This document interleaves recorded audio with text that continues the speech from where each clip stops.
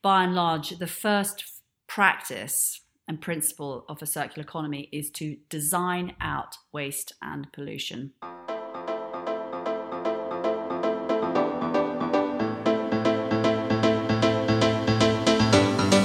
Hi, I'm Sebastian Bolney, and this is The Sustainable Fashion Wingman, the podcast exploring the brands, innovations, and careers contributing to a more responsible future of fashion. Hope you're enjoying listening to the podcast and are following along.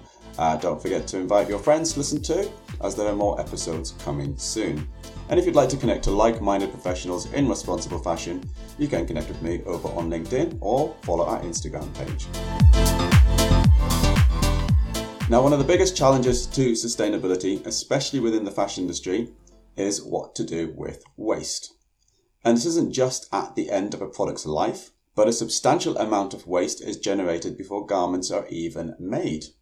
Large quantities of fabric and trims are left unused and discarded by brands on a daily basis. Well, today we're talking to Christina Dean, founder of the circular fashion business, The R Collective, to find out how the business is tackling the waste problem in luxury fashion. How does the R Collective do this? And to what exactly is the extent of material waste from luxury fashion? Well, let's find out. Hi Christina, good to catch up with you again. Seb, nice to be able to chat to you today. It's really good for you to come on. I know how you've been really busy lately with the R Collective, so it's really nice that you've been able to take time out for us today. Looking forward to obviously finding out more about the R Collective, especially for our audience today, and the work that you're doing in tackling waste in the luxury fashion sector. I'd like to just set the scene a little bit first of all by getting a bit of a background into the R Collective. So when did you set up and what was the motivation and the idea behind it? Well, I founded the R Collective, which is a social impact business with a mission to reduce fashion waste in 2017. And I didn't just wake up one day and say, hey, this is the life for me. There was probably a 12-year incubation period by which I was working in waste reduction in sort of APAC in the supply chain area in the non-profit world. So to rewind even further into history, in 2007, I first started a non-profit called Redress, which also has a mission to reduce waste in the fashion industry. And by hook or by crook, because I was so passionate and so anti-waste, I've been working in waste issues for so long, and throughout that experience on the non-profit side, working in supply chains, we were inundated by businesses needing to, not necessarily wanting to, get rid of their excess materials. And so as a non-profit side, we discovered that, a small non-profit cannot deal with the mega industry's waste. And so it was in 2017 when I kind of did wake up one day and think, you know what, a non-profit can't solve this problem. A social impact business needs to work to rescue these unwanted waste materials and to put them back into the fashion system and to basically try to make money out of waste and impact, most importantly. So I say that the R Collective is a social impact business. It means that we're for profit, but the more profit we make, the more impact that we create. So it's a business much more than just having a purpose. We want to grow because we want to end fashion waste. That's our dream. But we like to dream on because I'm going to be dead before we ever achieve that real mission, I'm afraid to say. A bit depressing, but yes, that's the truth. That's often the case with great ideas though, isn't it? We plant a seed and then the tree grows later on for everyone else to kind of benefit from. Yeah, absolutely. And I wanted to share one quick thing because Sure. I think it's important if I can go back even, I hate to sort of indulge with telling about my story because you did ask me. You asked me. I did. But it's important that I frame this because my background is not in fashion, really. Ultimately, my actual ultimate background is in dentistry because I'm a qualified dentist. Yeah, maybe you didn't know that. I didn't know that. No, that's, wow. Sounds a bit nuts, but there's a reason to it. Well, I did dentistry and I have a real strong thing for public health. Strong thing meaning I believe in public health. I believe we should protect people's public health. I think it's wrong to have a highly polluted environment that makes some people sick and some people rich. And so I say that because I had that sort of public health love for, respect of in my belly. And I then went on to become a journalist, and I wrote a lot about environmental pollution and public health.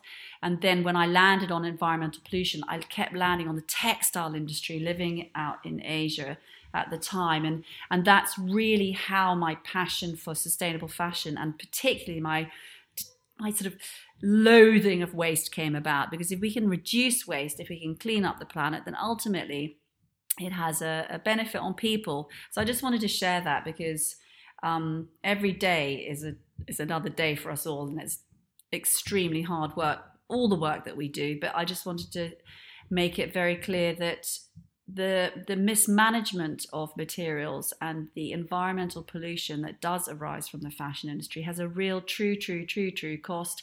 It's not us who's paying for it, it's other people. And those people who ultimately pay for it are those who are somewhat marginalized, really at the fringes of the economy, who have very little voice, very little political voice. And that's desperate in my view. So that's why I care about waste, just to say. Absolutely. I think it's really important to point that out, because it does have a true cost, and it has a huge cost on communities, but we don't see this cost. And this is one of the big issues why a lot of kind of the consumers, for example, don't necessarily have an urgency to jump onto these issues, because it's just not highlighted enough. So it's really good that someone can come onto the podcast, for example, and make it clear, make it obvious for people. And obviously the R Collective, like, it sounds like your background is very personal, or you've had personal experience with regards to people's health and livelihoods. And that's obviously directed you in a direction where you've seen the issues, you've seen the problems, and you've come up with these solutions, which are the most practical solutions. Because like you said, the issue is huge, and a non-profit organization might not necessarily have the capacity and the resources to tackle something that is so huge. And that's where you've obviously come up with the idea of the R Collective to address those issues at such a scale that it is. And I hope that you can grow, and and that's what you're trying to do, so that you can tackle such the extent that it is. And it's a circular approach. So can you tell us what circular means to you, and what contribution this has to sustainability within the industry? Yeah, I mean, I want to say, circular. When I think of circular, I think, what goes around comes around. That's a sort of not the answer that, it's not the geeky answer, but it's a philosophical answer. But really what it means in the fashion industry is really to keep materials in use. And there's many circular sort of philosophies and strategies and practices, etc. But by and large, the first practice and principle of a circular economy is to design out waste and pollution. So that is obviously what we do at the R Collective. It's designing out waste and pollution. And then other principles within the circular economy are really to keep materials in use for as long as possible.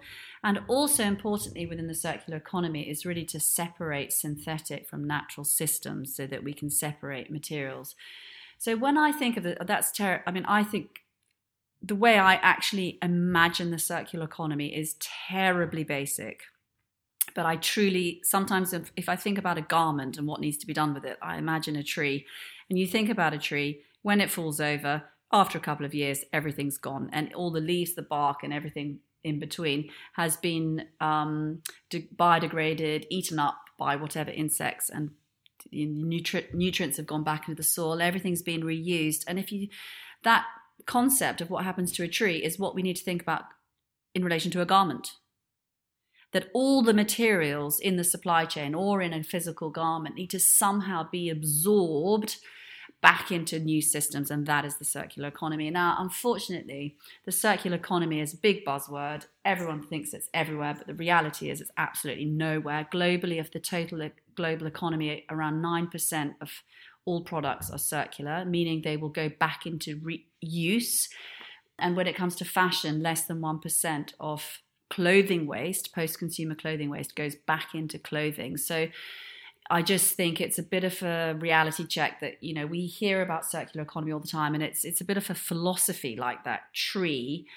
That's an imagination, but the circular economy is, it's like the Holy Grail, my friend said, or it's like a religion, but it's going to be a long way until the fashion industry can actually make itself circular, because like in a game of chess, you've got all the pieces. They've all got to be fighting towards the same target, which is a circular economy. And you need everybody in the chess game to be aligned and ready to play. And that's not happening in the fashion industry whatsoever. Absolutely, of course. And it doesn't sound like it's happening at all if there's only 1% can be considered. And that's probably, it's probably 0.0 something percent, isn't it? That's actually been considered circular. Why do you think that is still happening, even though we know that it shouldn't be? Well, there's so many reasons for it, but I think the biggest reason, in my view, and there's reasons everywhere, but what drives me particularly nuts is the lack of recycling technology to handle the cocktail of materials that basically are within and embedded in all of our clothing. So if you look at post-consumer clothing, so that's obviously clothing that's unwanted by consumers, that has got everything in it. You name the fibre, it's there. And one garment can not only just have multiple fibres, but also trims, plastics, metals. You've definitely got synthetics, probably with some natural fibres thrown in, linings, PU. You can just imagine, just look at yourselves now and we're draped in all these very complicated materials. So therefore, recycling those is very, very difficult. So that's one big challenge. But then the next big challenge is actually sorting, collecting, shifting materials from point A to point B. So unfortunately, the problems are vastly complicated. And there's another mega problem, and that is that the amount of finance that's going to fund businesses involved in circularity is abysmal. Where the money's flowing at the moment in terms of investment is into circular solutions that are tech-driven, meaning resale platforms and sort of rentals or any sort of end-of-life solution, or rather sharing of clothing. So, the reason for that is that obviously investors get technology, and technology has a quicker uptick in terms of return. So that's really great. So we see that those businesses are flying. We've got unicorns popping up in the resale sector, which is fantastic. But the really big but is that the money is not coming to where the greatest environmental impact is, which is at the fibre level, at the dirty fibre recycling area within circularity. And the money isn't coming there because it's so complicated. And that chessboard, all the players need to be lined up, ready to go at the same time. So, and also investors generally just don't really understand the sector, which is really understandable because even though I've been doing this for 15 years, I'm still confused. So, I can't expect any investor really to get it and to be willing to cough up significant amounts of cash, wanting a return, but not knowing how long it's going to take. And R&D and fabric development takes years and years and years if you want to start looking at recycled fibers and then trying to spin them into new yarns and testing that across different fabrications. It takes a long time. So for investors, they need a lot of patience and a lot of guts and a lot of money. And right now, I don't think there's that many people around who have all those components. They'd rather put it into quick returns in easier businesses. Like resale and Yeah, completely. where it's, Yeah, and as like you said, as fantastic as those platforms are, they are kind of short term because ultimately the goal would be to actually not have product that needs to be resold because it can just, like you said, biodegrade, for example, if it is going to go to waste. Well, not entirely, because the biggest sustainability drive really ought to be to decrease production, decrease consumption, and for all of us to wear our clothes for as long as humanly possible. And as this cheesy quote that goes around on Instagram says, and it's quite true, the most sustainable pair of sneakers, jumper, ties, you name it, knickers, are the ones that you've already got in your wardrobe. Yes, so very true. Yeah, so keep prolonging the lifespan through use and having a much more durable product is the answer to fashion's woes. However, as we all know, I think we know this, most people love buying clothes. So you can tell people, don't buy so many spanners, don't buy so many door stoppers, don't buy so many really boring products I'm trying to think of. But when you tell people to stop buying clothes, it goes in one ear and out the other, because it's tied into our identity and our sense of self. So I just, durability and longevity and wearing your clothes for 30 years until they're threadbare is the goal, but it's an unrealistic goal. Because that's not what consumers really, really want, and that's not what they're willing to do. And also, very crucially, it's not really what designers, designers are creative beasts. They want to create, and businesses need to run and make money. And they only do that by selling stuff, generally new stuff. So therefore, the answer to sustainability woes is not a realistic one. It's a complicated one, isn't it? Yeah. So waste, you're very much about waste, as we can hear, and the R Collective itself is all about waste as well. And you rescue a lot of waste materials from fashion brands, especially the luxury sector. What kind of waste is it that you get, and where is it coming from? Where do you get it from? Broadly speaking, we rescue two types of materials, which would be non-IP waste materials. So they're very generic fabrics, which you can't tell who they come from, which brands they come from, or IP-sensitive waste, which is obviously stuff that's very distinctive. So the way that we handle both of those two waste streams is very, very different. And we always work very closely with those brands on their excess materials.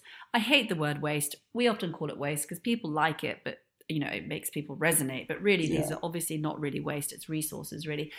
And where mostly, certainly in APAC, but really between Thailand and China and Hong Kong, that's like our three little pronged supply chain of where most of our waste materials come in, and also in Italy, but only for leather in Italy.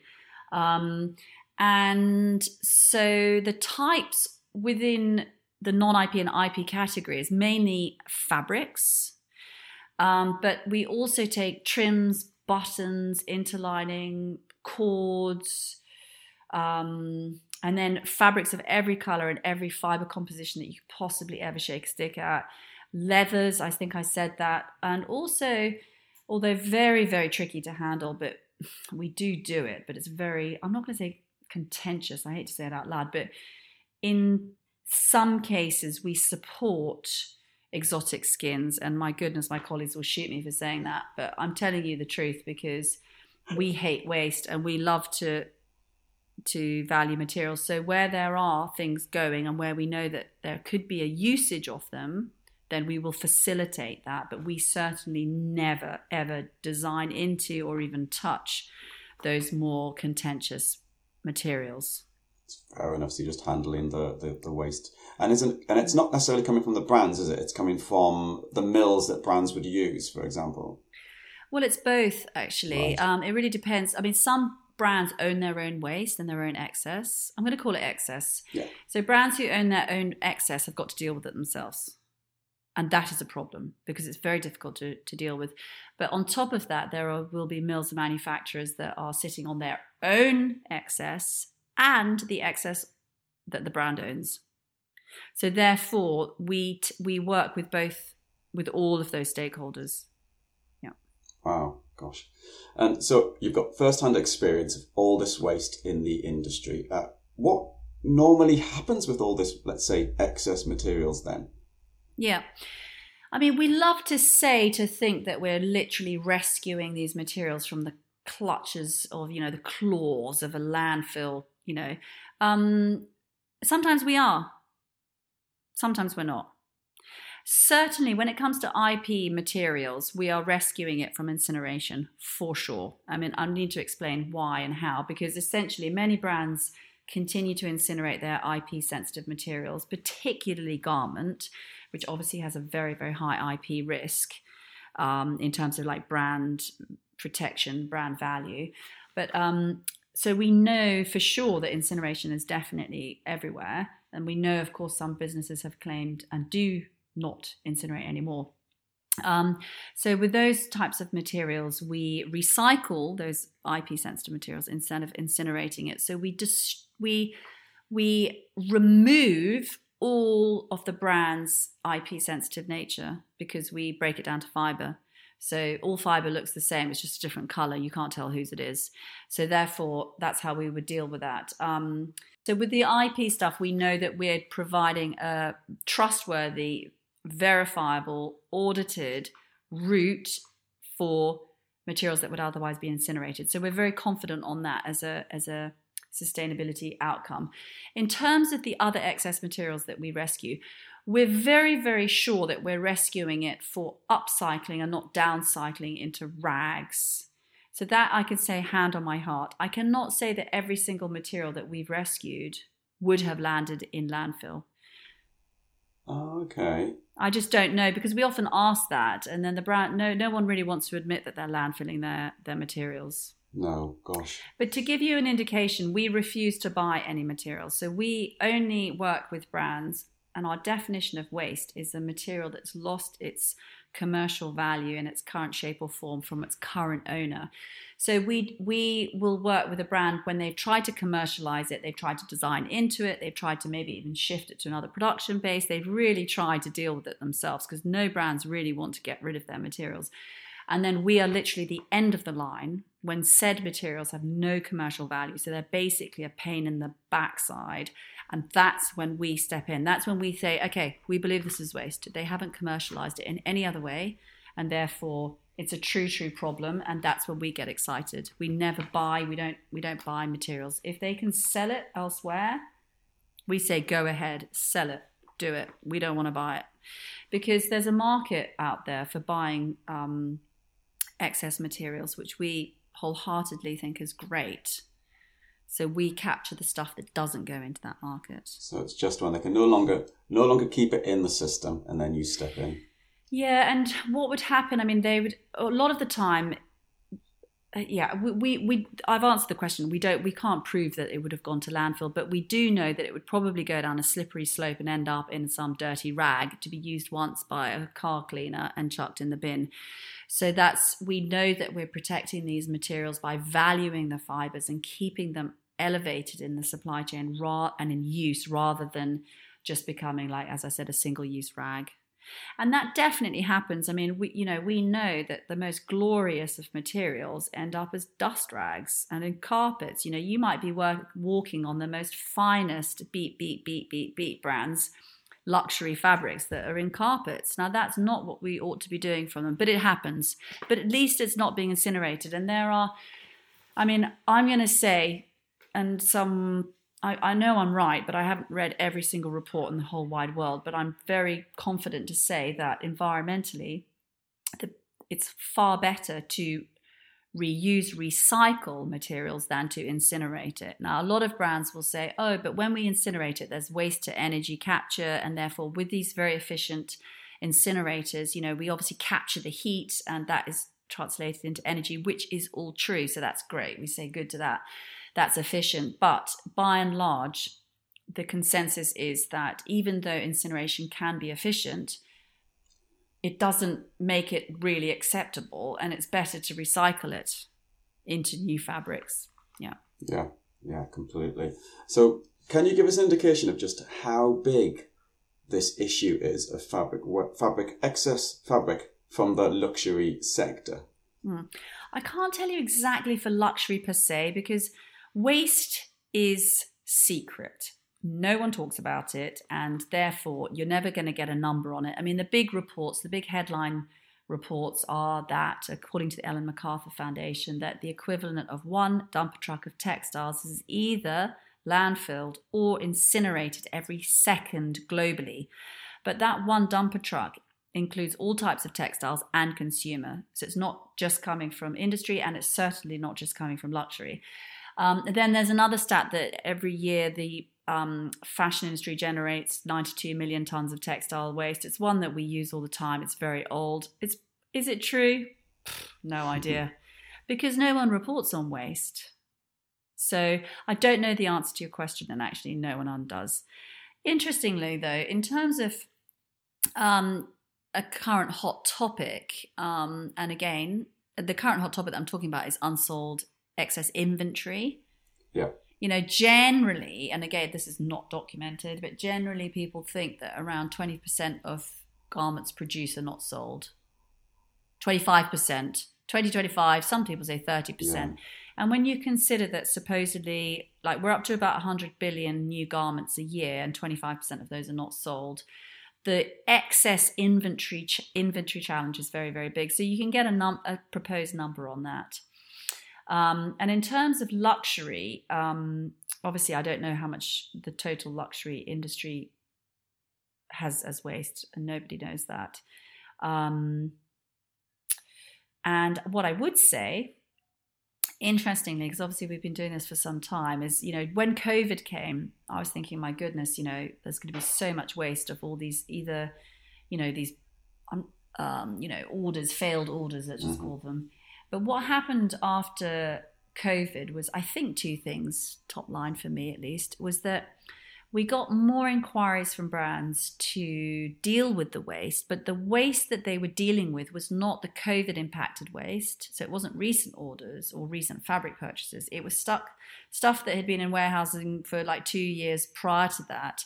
So basically there was a bit of a backlog, suddenly there are more waste materials out there for sure right now that are stuck in warehouses all over the place. But there was a push to offload pre-COVID waste, knowing that there's another wall of waste coming because of COVID. So there's been an increase in that. And the second thing I noticed because of COVID, just in terms of brands and businesses' kind of ideas about waste, was actually a much more wholehearted, genuine resolve to deal with waste. I think COVID changed us all on such a human level. And the exciting thing is that relates to fashion leaders, is that there is, and I've experienced it, I think, more purpose and determination in doing the right thing by excess materials from a genuine planetary perspective. And that's been really exciting. And I've definitely seen that across some businesses. And the other thing just about waste is just that, I said this once already, I think, no one wants to produce it. No one, particularly designers and creatives, when they see their most beautiful prints and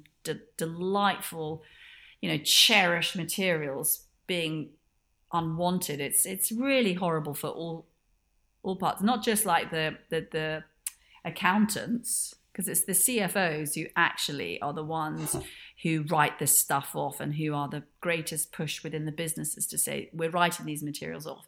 But it's really the heart of the creative team that I think is kind of mainly hurt by the excess materials. And one final thing is, another thing I've noticed is that 15 years ago, only a few people in any business really had any clue about waste within their own business. And now I notice across multiple departments, there's much more awareness of waste, and it's much better communicated, excess materials. And that's primarily driven by those who manage the waste materials. Now will go back to their designers and say, hey, we've got this, please design into it, please, please, please. So that's a really encouraging shift I've seen.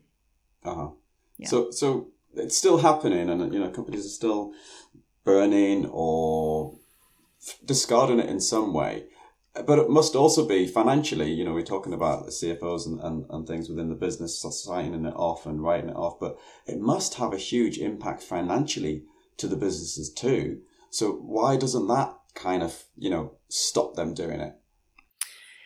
Yeah, it does, because these fabrics obviously are very expensive, particularly in the luxury sector. I think they get written off as a stock until their value is quite low.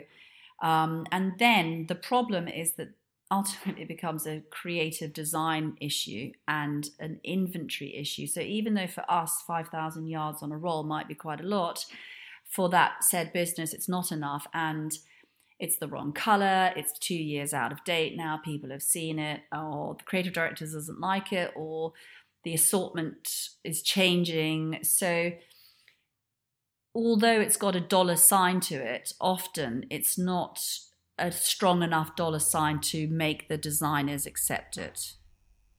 Right. And it actually becomes cheaper just to take it off not just cheaper, more acceptable to the business just to take it off the books.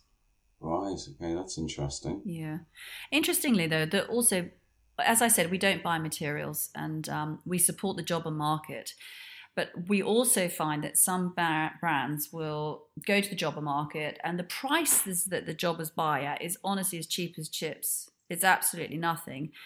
So, and sometimes some of the brands just can't honestly be bothered to deal with the jobbers because the price is so low, and the negotiation or the process is quite laborious. I think it's more laborious working with us, but because logistics are always very complicated. So I just wanted to share that the financial value of the resale market of these fabrics is actually pretty bad. Really? Yeah. Okay. Yeah. And you've rescued so much. Like you were saying, it would either been burnt or thrown away or discarded in some way or other. But it's just one step in the art process. What happens when you've taken this material? What are you doing with it? Yeah, so V1 of our business when we first founded it was really to make a women's wear brand. And we thought, oh, fabulous, we're going to solve this waste crisis by, making rescued apparel for women who want to shop and want to shop more sustainably.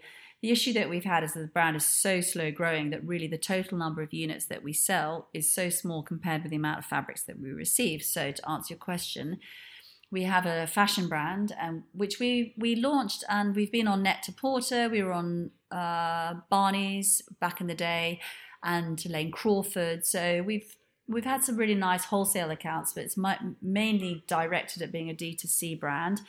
But the problem, as I said, is that we're not big enough to deal with the monster, which is that we have too many waste materials. So we've developed a B2B part of our business, which is basically corporate gifts, which is what I'd call... It's a little bit of our cash cow. We're a tiny business. We're not even profitable. It's rather depressing, but hard work, elbow grease every day.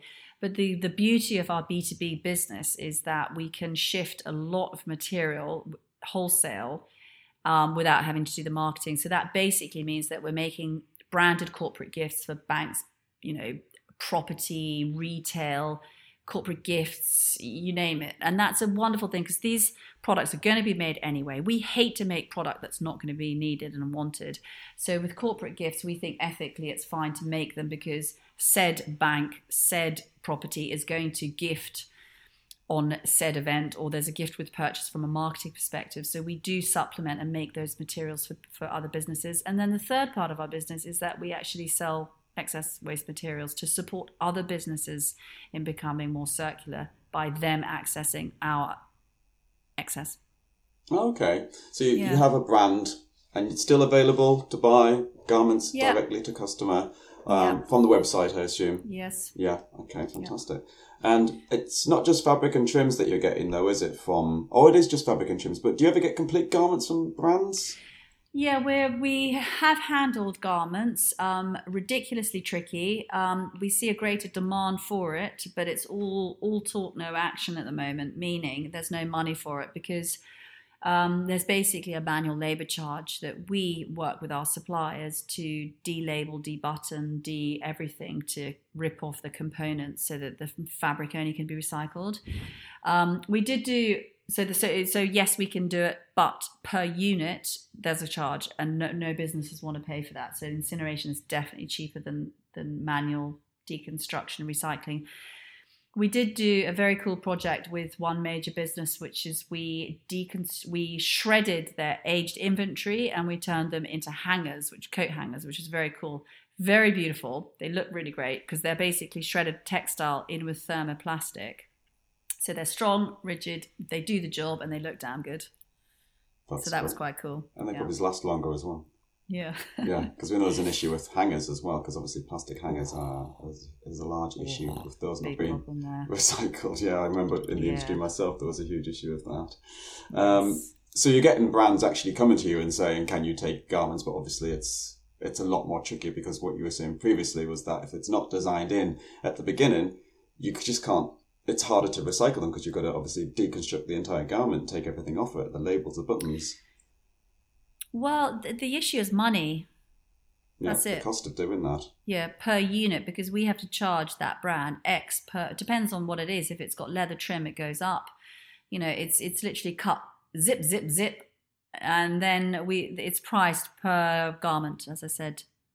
But from there on in, it can be recycled, but basically it'd be more likely downcycled. So it's going to turn into a carpet or a sock or a rag because it's just too mixed up with all these fabrics, all too mixed up. So what would you think would be, this is a bit of a bonus kind of question here, but what would you think would be better? More facilities that design products that are recyclable, or facilities at the end of life that can deconstruct garments better? Well, that's like the chess game. Everything's got Right. it. It's everything. Yeah. But I would say if we had to pick one, I'd like to see more end of life recycling solutions. But what I'd like to see is brands having and businesses having the budget for end of life management. Right. Because at the moment, it's just really not there. I've never really seen a brand with a lot of cash to deal with their aged inventory. They just don't have it. And we understand why. So, there's a lot of talk about this extended producer responsibility, EPR. The EU Commission just about a month ago came out with this sustainable textiles and circular textiles strategy. And not just them, but many, like this Fixing Fashion report from a couple of years ago in the UK, there's a lot of calling for EPR, extended producer responsibility, which means basically a levy on every product, which means that it's generating income to deal with end of life. So I think if that were put into place, there'd be more of a drive to deal with end of life. Right. Yeah, it sounds like that would make a difference. Would you say, though, for businesses now, it's obviously, or correct me if I'm wrong, actually, I'm not sure, but would it be, it's more cost effective to actually design recyclability and circularity into the garment in the first place, rather than having to try and change a business model, raise funds to actually implement more end of life kind of functions? Yeah, all circularity starts at the design board. So if we want a circular fashion industry, we have to design it knowing that it's going to take many, many, many, many years until actually everything could become circular. Meaning, let's just say brand X, they create a really circular product and they sell it in 5 markets. But the issue is that all of those 5 markets need to be able to collect them and send them back to somewhere. So the problem becomes the kind of the post-purchase logistics of getting that product back. If you just design, produce, and sell in one country, you could do it. Right.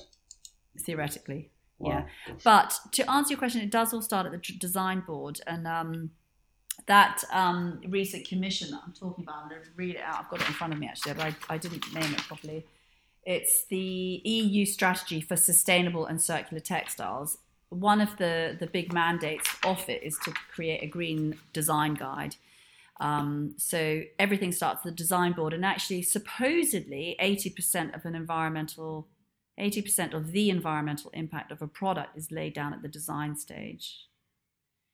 So therefore, yes, your idea is correct. You should go and make it happen. Make it happen in the first place. Yes. Come on, Seb, everyone you can listening, do it. everyone listening, you need to go and start at the beginning. Yeah, absolutely. Yeah. And there's a lot of companies out there as well that, I know quite a few who've actually been on the podcast as well, who are training companies into design and circular from the beginning as well. So it's not like the resources aren't there. So when you're saying that there's not enough resources for end of life, there's a lot there for actually beginning of life design, whether it's training or actual designers who even know how to do it from the beginning anyway. Yeah, but I think that also talks to the consumer awareness at the moment. Why business is putting more into circular design, training, capacity building, blah, blah, blah. Well, it's because it's the right thing to do, number one. So yes, Correct.